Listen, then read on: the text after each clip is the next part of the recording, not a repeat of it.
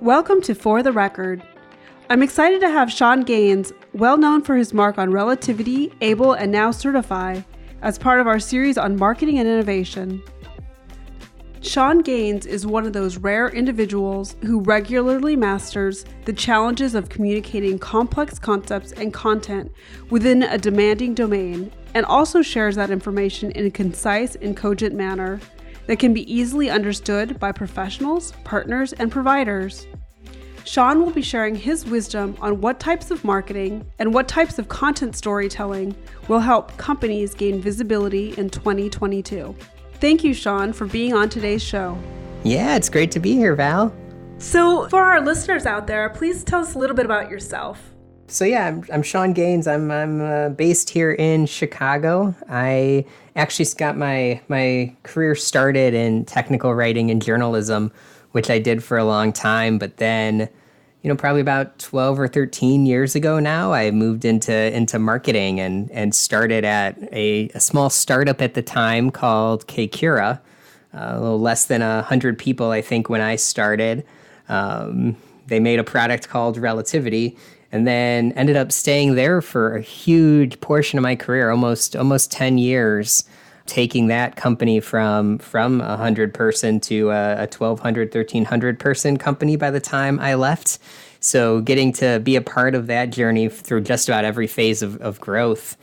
And then more recently, I was at a startup called Able in the staffing tech or HR tech space, and we just got acquired by a company called Bullhorn, which is more of the Relativity of the staffing industry. Wow. And I've really enjoyed that journey of kind of taking these smaller companies with a ton of potential and helping them grow and get through all of the phases. So I'm hoping to do that again at Certify in the contract space, selling into hospitality. That's amazing. So let's just start at Relativity, just because you spent so much time there. And I definitely wanted to ask about your career path, going to Able and now Certify. But at your time of Relativity, you, in essence, saw Relativity go from a startup to a mid-sized company to an enterprise company, and you marketed during each stage of the company's growth. What was that like? Yeah, I mean, it was a ride for sure. It was a lot of fun, very interesting, very different almost every day. And I think at Relativity specifically, at least there, so much of our marketing was dependent on the sales model. So at Relativity at that time, when I joined, we were very dependent on selling through our channel. And my understanding is Relativity is still in that boat today for a big portion, but doing a little bit more on the direct side. But at that time, it was almost entirely through the channel. So very much of our marketing was focused on how do we build a brand that supports all of these providers and partners out there who are selling Relativity on our behalf. So the focus was a little less on, your traditional demand gen type of tactics and a lot more of getting us out there as the premier technology that you, a litigation support professional or an attorney, should be using. And then you don't even have to buy from us. We have 100 other people out there in the market talking about us. So as long as we're getting our name out there, and now you're going to one of Relativity's partners, you go to that partner because they have Relativity, or you go to that partner and ask to use Relativity. So there's this heavy focus on things like PR and events that were about building Relativity for the brand that it is and getting the product out there really embedded in the industry. Now, as we grew, the sales model shifted a bit, especially once we went from on-prem to SaaS with the release of Relativity One, where we were selling a bit more to law firms and corporations, often still hand-in-hand with the channel, but with these more hand-to-hand combat type of marketing, we did a lot more in the way of demand gen. We had BDRs probably for the first time, really just doing some cold calls and some of the more traditional email campaigns that you'll find in a marketing function that's more about building up the top of the funnel.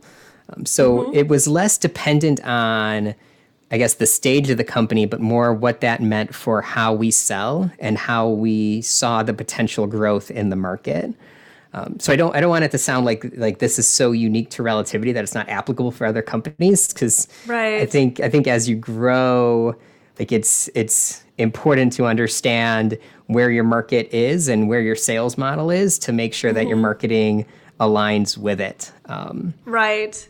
Right. And I think just from I would say, especially doing PR for so many years, like a common misnomer is that, oh, PR is just do a press release and it's just that. And and that it's like common throughout the entire life cycle from startup to, to actually enterprise, because we've marketed and done PR for, a wide variety of companies. I prefer startups myself, but, I think at each stage, just like it is in marketing, it becomes more layered. It's more of a layered approach. It's more sophisticated, and it becomes, I think, more strategic at a larger company. And this is just my own personal opinion, because you have to understand all the different pieces, and there's more pieces to it. And so the strategy changed. Yeah. Did you find that as part of, Relativity? I completely agree. I think, for at Relativity and at Able, like in my experience, that PR piece is pretty important. Like it's a lot of times it's easy to, I find most smaller companies tend to think the other way. Not trying to make a sweeping generalization, but going back to demand gen strategies are just what we need right now because we're building business and we're starting to grow. Now, suppose if you're looking at a short-term runway, you're not looking to be a larger, meaningful company. Maybe you're going for like a sale in 1 to 2 years. That can make sense.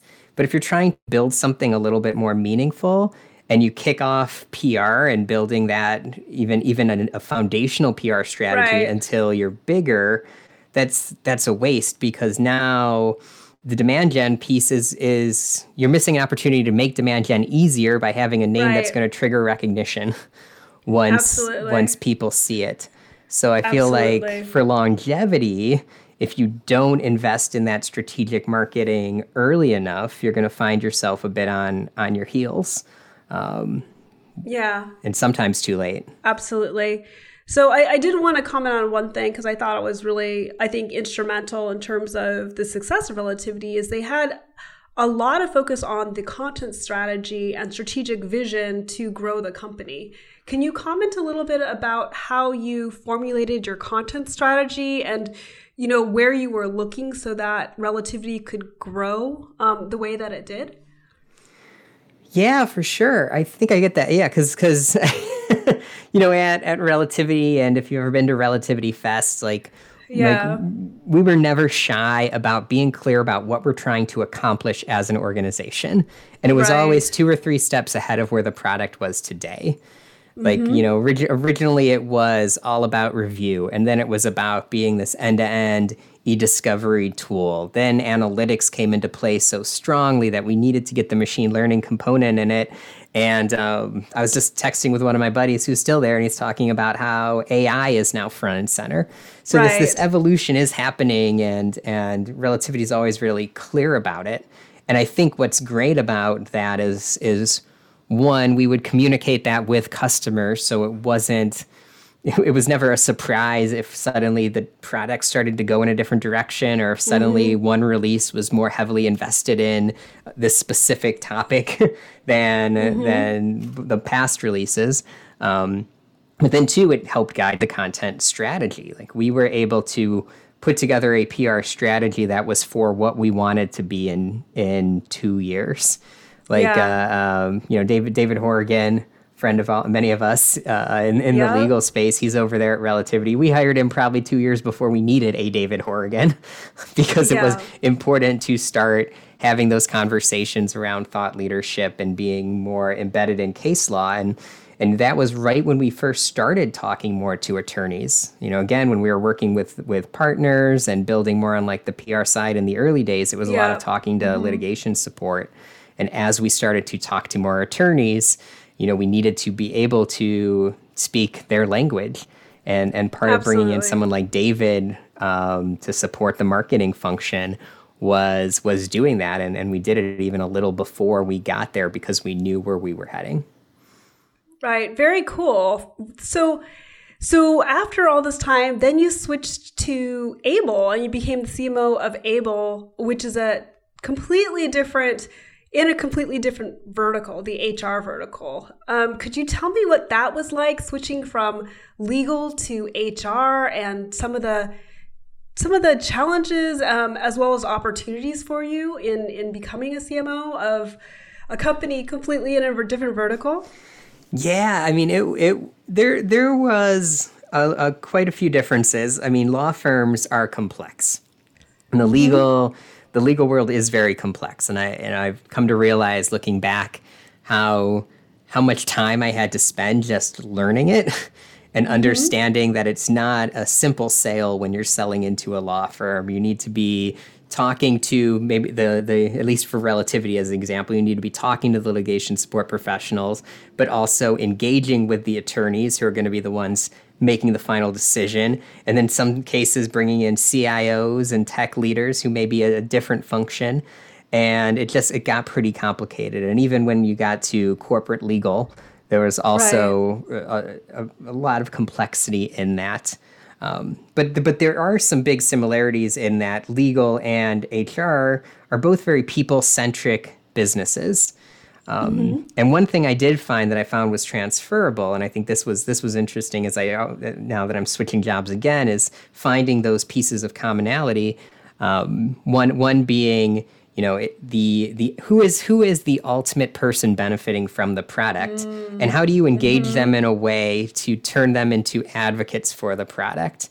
So Relativity, it wasn't necessarily the buyer or the attorney who was going to be in the system all the time. But what they were trying to do is use a system that would help benefit their client. So how do we make it where Relativity produces results that are best for your client? And in the same way, Able was building it's a workflow for onboarding candidates into jobs. And this is in the staffing industry where you are maybe onboarding 1,000 candidates in 1 month, hoping that 500 actually finish the application and show up at work. So you need to make a very easy, positive experience for candidates in your software. So in both cases, it's using a lot of case studies, trying to tell the stories of what this meant for the person who is most important to the person you're selling to, if that makes sense, versus, you can talk all day about Relativity or Able is going to make you, the recruiter, or you, the attorney's life a little bit easier. But let me tell you, attorney, how it's going to help you win your case. Or let me tell you, recruiter, how it is going to make sure that less candidates drop off during the onboarding process. Got it. And with your time at Able, I'm just kind of curious, what was the marketing mix that you used to actually put the company on the map, eventually to be sold to one of the largest companies out there in the HR vertical? Yeah, so for us, it was when I joined, not surprisingly, as a startup, it was heavily focused on demand gen, and even that still wasn't quite built out. But it was let's get out there and let's talk to some big staffing firms, and yes, that was important, but there was no brand or there was definitely no equity in the brand. In fact, I rebranded almost immediately after starting at Able. It was called Employee Stream. And then we quickly rebranded, started to invest a little bit more into that piece of it. So the mix did shift. And in fact, also I started during the pandemic, and I know we'll talk a little bit more about that in a minute, but they were heavily focused on events being the primary driver of demand gen. So from the beginning, everything that we at Able believed about what we needed to be doing, we couldn't do.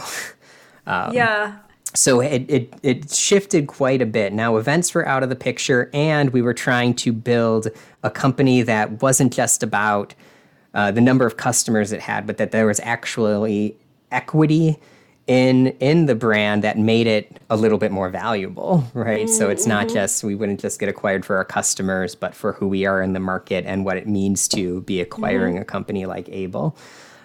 So we did start investing more in some PR and press releases. We didn't do quite the same strategic investment as we did at Relativity, where we were going for longevity, Right. just enough to be loud, and enough to have a provocative website with strong stories and good logos, right? So like That's heavily good. focused on the customer advocacy piece of it, and then a huge focus on demand gen, particularly some ABM strategies. Bring in some of those big names accounts that we can also slap their logos on the website, Yeah. and create in short order, create a whole company that's filled with equity versus an organization that has a couple wins under their belt that are valuable. That's amazing. That's amazing. And it's funny because when people think about investing in the brand, especially when you're at the startup phase, everybody's like, oh, we're going to do it later. We're going to invest later. But by investing in the brand and starting with the brand, you're able to see it grow. And that actually helps exponentially, especially when you're looking to do an exit, just from my experience. Yeah, no, So, absolutely, and I think, like we mentioned before, it can be an afterthought for a lot of right. companies to invest in the brand because it's so squishy, right? Like there's, Yes. no marketer. I don't think any marketer has cracked the code of really going to their CEO and proving No. the efficacy of brand building efforts. Exactly. But it matters. Exactly. It still matters, and it's part of the overall equation. And yeah, even in the case of Able, where we were looking for short-term growth, not longevity, it still was important to create that holistic enterprise that has value. And I've certainly seen that in other startups that I've seen in the space or that I know have been successful. Generally, they're the ones that have built equity from the beginning. That's great. And now you're going to be starting at Certify. And because it's a third vertical market that you've been in over the last, I would say, 5 years, how are you moving so quickly and coming up to speed so quickly on 3 different vertical markets, Yeah, I mean, that assumes I really nailed it each time, which I don't think is fully true. I think you did, yes. It's tough. It's really tough. I think in Relativity, I got there for sure. Yeah. And I think what I learned at Relativity that I then carried over to Able was how important it is as a marketer to understand your product and industry. Like Yeah. I don't know. I feel like that marketers can fit into like one or two buckets. There's like the marketers that align themselves the most with sales, and then marketers that align themselves most with product. And I feel like I tend to be one of the latter, where I get really Yeah. invested and interested in the product. Like I love to see the demo whenever I'm interviewing at a job, and make sure that I can get like really interested and geek out about that product. Because once, I feel like for me personally at least, once I can do that, suddenly the ability to transition and figure out the marketing mix and what it needs to look like at each organization becomes a lot easier. Yeah. Because like tactically, the tactics aren't that different, right? Like partner marketing at Relativity wasn't significantly different than partner marketing at Able. Right. But coming into a role where, I'm responsible for creating the strategy for the next 1 to 3 years of what our marketing efforts are going to look like, if I expect to come in there and take my experience from my last 2 jobs, slap it on put it in a different Word document and say, hey, here's our strategy, it's not going to work. It's not going to work. I mean, it might like, keep you afloat, but it's not gonna have a meaningful impact unless you first take the time to geek out about the company and the industry in whatever way makes sense for you. Yeah. What would you say kind of sustained you from the commonality perspective in terms of like your marketing prowess for all these 3 different verticals? And what's the secret to pivoting? Yeah, I think one is, and like I will be cognizant. I'm talking from an N of 3. The sample size isn't massive, and then let's for all intents and purposes assume I will be hugely successful at Certify. I think one is the vetting of the companies. Like I remember when I took the job at K-Cura many years ago, I was in the process with a couple other companies that had names that were like bigger brands that I knew of. And I just kind of liked the people and the culture and what they were trying to accomplish at K-Cura. And I remember when I took the job, it was a risk. I'm like, I don't know much about this company. I don't know much about legal. I certainly didn't understand what it was I was going to be selling.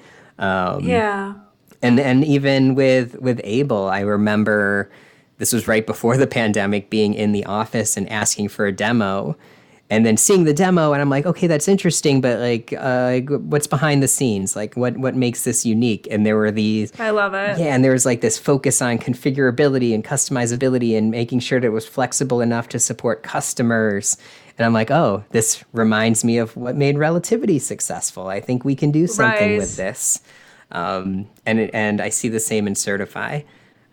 That's awesome. So that's one, and I think the other, I guess, secret, if you will, is the humility to go into a job knowing that you might have however many years of marketing experience, but it doesn't mean that you know how to market to this particular audience. And taking the time to learn about it and be thoughtful and strategic in your approach, versus just rushing in. And I feel like marketers do love to try to make an impact immediately. And everyone wants that, but if you try to go into it without first taking the time to understand what it is that you're doing and how it's different than what you did before, it's not going to work. Yeah, no. That's really great advice. That's really, really great advice. So switching gears a little bit, you were a marketer way before the pandemic and you're a marketer now. How did marketing during the pandemic and after the pandemic, call it after the pandemic, knock on wood, which I just did, like how is it different now in this world versus before? I mean, there's certainly a lot that has changed, and it is a strange time, right? We're calling it post-pandemic, but wasn't legal tech pushed off a couple months? Yeah, like a month. Only a month. A month. Okay. Yeah, because we'll solve it then. Yeah, exactly. But, yeah, it is. We're still in this kind of nebulous time. But I do think some of the things that are very different, and I think bringing up events is a good one. Like the way we engage people, it has to be very different. Like if you're a marketer, if you're not building up your skill set in digital, it's not looking good for you in long term. Like it's something you really need to focus on. And I'll admit I wasn't as digital focused. I mean, Relativity, we spent a lot of time on events. We spent half the year focused on Relativity Fest. And, I think ultimately made that a good virtual event, but it's different, right? And needing to like strengthen how you perform when it comes to digital and being able to adapt. And I think, too, there's an expectation of just being better about meeting people where they're at, if that makes sense. I remember when the pandemic started and I kept going to all these virtual events and I would get so frustrated because I'm like, they just tried to take the physical event and then slap it into the digital world. Right. I'm sure there are some that have done it well, so don't get me wrong, but there was one I went to, a staffing conference, where you had an avatar and you fell into this virtual environment and you had to explore. But it was not great. Like there were a lot of bugs. It was glitchy. None of us had the time. We had kids running around. We were still adapting to the pandemic at this time to engage in a day-long conference and take 3 days out of our lives and imagine that we're somewhere else. But then there were other companies that were like, hey, you know what? Instead of a conference, we're going to do a half-hour webinar. Great. Right. Nailed it. Like that's, I can certainly do that. Like I'm still surprised that Zoom doesn't have like a DVR function where like you could pause a webinar in the middle of it and go, but you can still get the recording afterwards. But rethinking what your content looks like to meet people where they're at, I feel like that changed a lot during the pandemic, and that needs to stay. I don't think it's going to be anytime soon where people are going to be past Zoom fatigue. It's still real. And I don't think it's going to be anytime soon where everyone's just back to doing things the old way and being in their office surrounded by their industry. You do have to be a little bit more personable, and you need to be thinking about the way people are going to consume information and the attention spans that folks have now or need to have now. I definitely agree. I mean, we've seen a lot of our clients actually switch more to a digital focus, but what we've found just in general is a lot of companies don't know how to do digital or do digital well, so to speak. And so there are like even some of the tools that have come out in the last couple of years are like AI-based tools that allow for like companies to meet a particular demographic to where they're at right now in the buying process. That's new, but because I think marketers have been so focused on actually trying to promote their companies, like paying attention to some of the latest tools that allow them to meet their audience where they're at, is often missed. So being able to just kind of add another thing in terms of marketing to this climate right now, being able to learn about some of the tools that are out there that will help you, during this time will help a lot, especially in the longevity of having a digital presence. So Can I ask you a quick question? Yeah, sure. Are you seeing anything that's triggering marketers to come to that realization that they need to be more meeting people where they're at, or need to be investigating this software? I am. Because the legal industry is more events focused, some companies have been in the dark in trying to meet their client demand, and then also how do you prospect? And so people have been trying to cultivate leads, but they don't know where to get leads from, or perhaps their website or their digital assets don't meet their way of prospect, so to speak. It just, the messaging's off, period. And so when messaging is very specific to meet one core audience, say law firms or corporations or even procurement for that matter, it's a very different message than a blanket message that is, for companies, right? And so what we're finding is that even recommending some of the tools that they use, like we don't get anything out of it except for recommendations, but that is something that we're telling our clients about more and more so that they can incorporate it as part of their strategies, No, that makes sense. And I think if this is kind of in line with what you're saying too, I don't think a lot of marketers have made it over the hurdle to understanding that, like, because ABM was a huge trend, 5 years ago, and everyone was talking about it, maybe more longer. Than that, yeah. But now, I don't think people realize that now is marketing. And it definitely is. Yeah, and I don't think everyone gets it. Like I remember at one company I was at, we were talking about building an ABM strategy, and they're like, "Oh, great, we'll spin one up, and we'll hit like the top 200 firms in our space." And I'm like, I don't. You're not talking about ABM anymore. Like I don't. But traditionally, this is not what it is. You're just talking about what is accurate, which is marketing has to be heavily personalized to be effective. Like absolutely. That's just a strategy across the board, not like that's what ABM is about. That's like what marketing needs to be about. Absolutely. So on that note, do you have any last words for our audience? Any last recommendations or tips that could help them?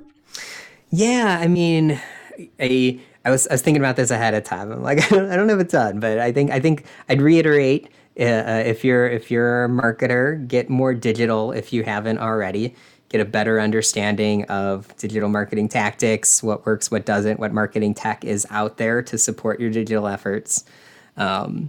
Think about how you consume information.